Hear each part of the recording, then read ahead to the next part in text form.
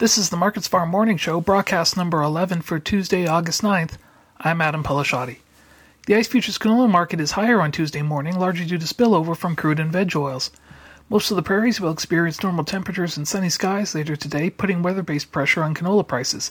However, some areas of Saskatchewan and Alberta are still struggling with drought with no precipitation forecast in the short term.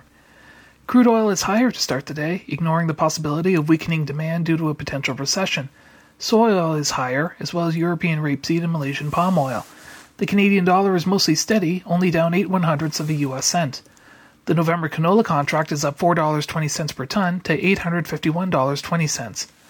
In the U.S., crop ratings released by the USDA on Monday is making an impact on corn, wheat, and soybean futures. After dry conditions hit the western corn belt, the U.S. crop is rated 58% good to excellent, 3 points lower than the previous week, and the second lowest at the state since 2012. Meanwhile, France's Ag Ministry is estimating that its corn crop will be 18.5% less than last year's due to the country's worst drought since 1958. However, the USDA announced yesterday sales of 105,000 tons of new crop to Italy and 120,000 more to an unknown destination. The September corn contract is up 8 cents U.S. per bushel to $6.17. U.S. wheat was also hit hard by hot and dry conditions this past week. The spring wheat crop rating dropped 6 points to 64% good to excellent. The spring wheat harvest is only 9% complete compared to a historical average of 19%, while the winter wheat harvest is 86% complete compared to 91% on average. The September Chicago wheat contract is down 1 cent U.S. per bushel to $7.79. The September Kansas City hard red wheat contract is also down 1 cent U.S. at $8.47.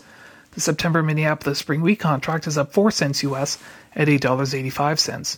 Soybeans were not as affected by the dry weather as much as corn or wheat, but the U.S. crop condition declined 1 point to 59% good to excellent.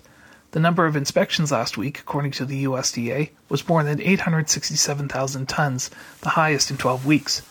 On Monday morning, the USDA announced the sale of 132,000 tons of new crop beans to China. The August soybean contract is up 34 cents U.S. per bushel to $16.53. That's a look at the ICE futures in U.S. markets for Tuesday, August 9th. In Winnipeg for Markets Farm, I'm Adam Pelashati.